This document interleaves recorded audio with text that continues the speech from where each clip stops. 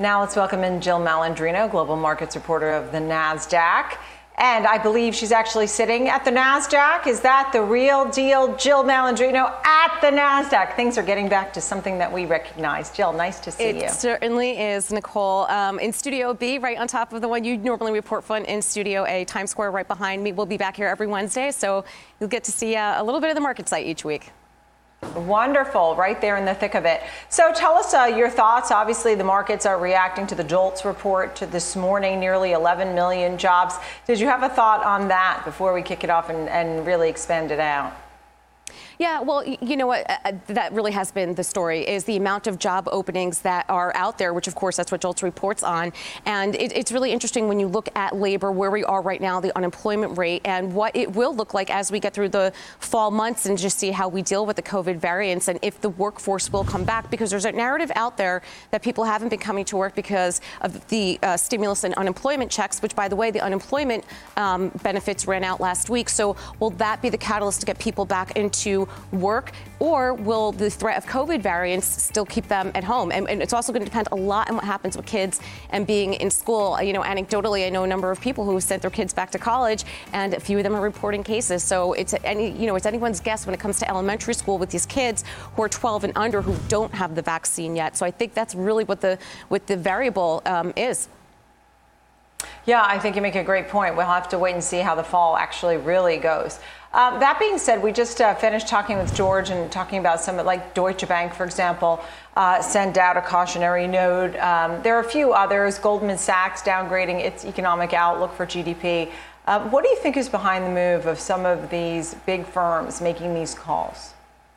Yeah, there has been a number of data that we're seeing translate in the U.S. that is giving analysts pause to this. And what I think is interesting is the stock market really has reacted to the new rise in Delta cases and hospitalizations in a very good way. I mean, we have states that have ICUs near capacity. Idaho just enacted yesterday critical care decisions that have to be made. And that means that they're basically going to triage who gets critical care and when, or who's going to get, comfort care until either they succumb to a disease or recover. So we're seeing some of that. And then, that said, even though we're not into restrictions, we don't see lockdowns, it's the consumer that's going to march to their own beat. Our chief economist points out that the latest data shows consumer confidence is falling, airline bookings are falling, reservations at restaurants are falling, credit card spending is falling. We spoke about jobs data with the weakness there. It'll all depend on how that plays out with benefits running out. And if the workforce will come back, some left permanently with early retirement or other reasons for the pandemic. So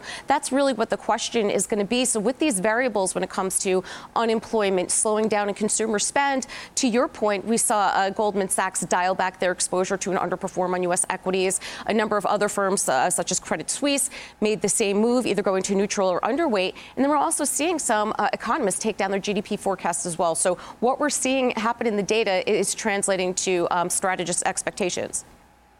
Yeah, there's definitely this feeling that they're taking down their numbers. One firm even raising their year-end price target for the S&P 500 to a level that's still lower than our current level. So that didn't give me much, right? There's not much solace there. That being said, that people are picking and choosing where to put their money to work. I don't think people are running scared. I know they're watching all of the numbers that you talked about, whether it's TSA numbers or COVID cases or jobs. Yep, and I would agree with you there. And even though we're seeing the major averages, whether it's the NASDAQ 100, S&P 500 at or near all-time highs, you have to remember that these indexes are very heavily weighted towards tech. And what is that basket of 10 to 15 stocks, those mega cap tech names, are what's moving the indexes. So it looks a little bit different under the surface. And to your point, Nicole, which is a very good point, there still are places in the market to put your money. It might not reflect that in the major averages because of the weightings that we see, but there are some sectors and some stocks that are going to outperform at some point. And we might see that rotation out of tech. And to George's point, also, when you look at it from a technical perspective.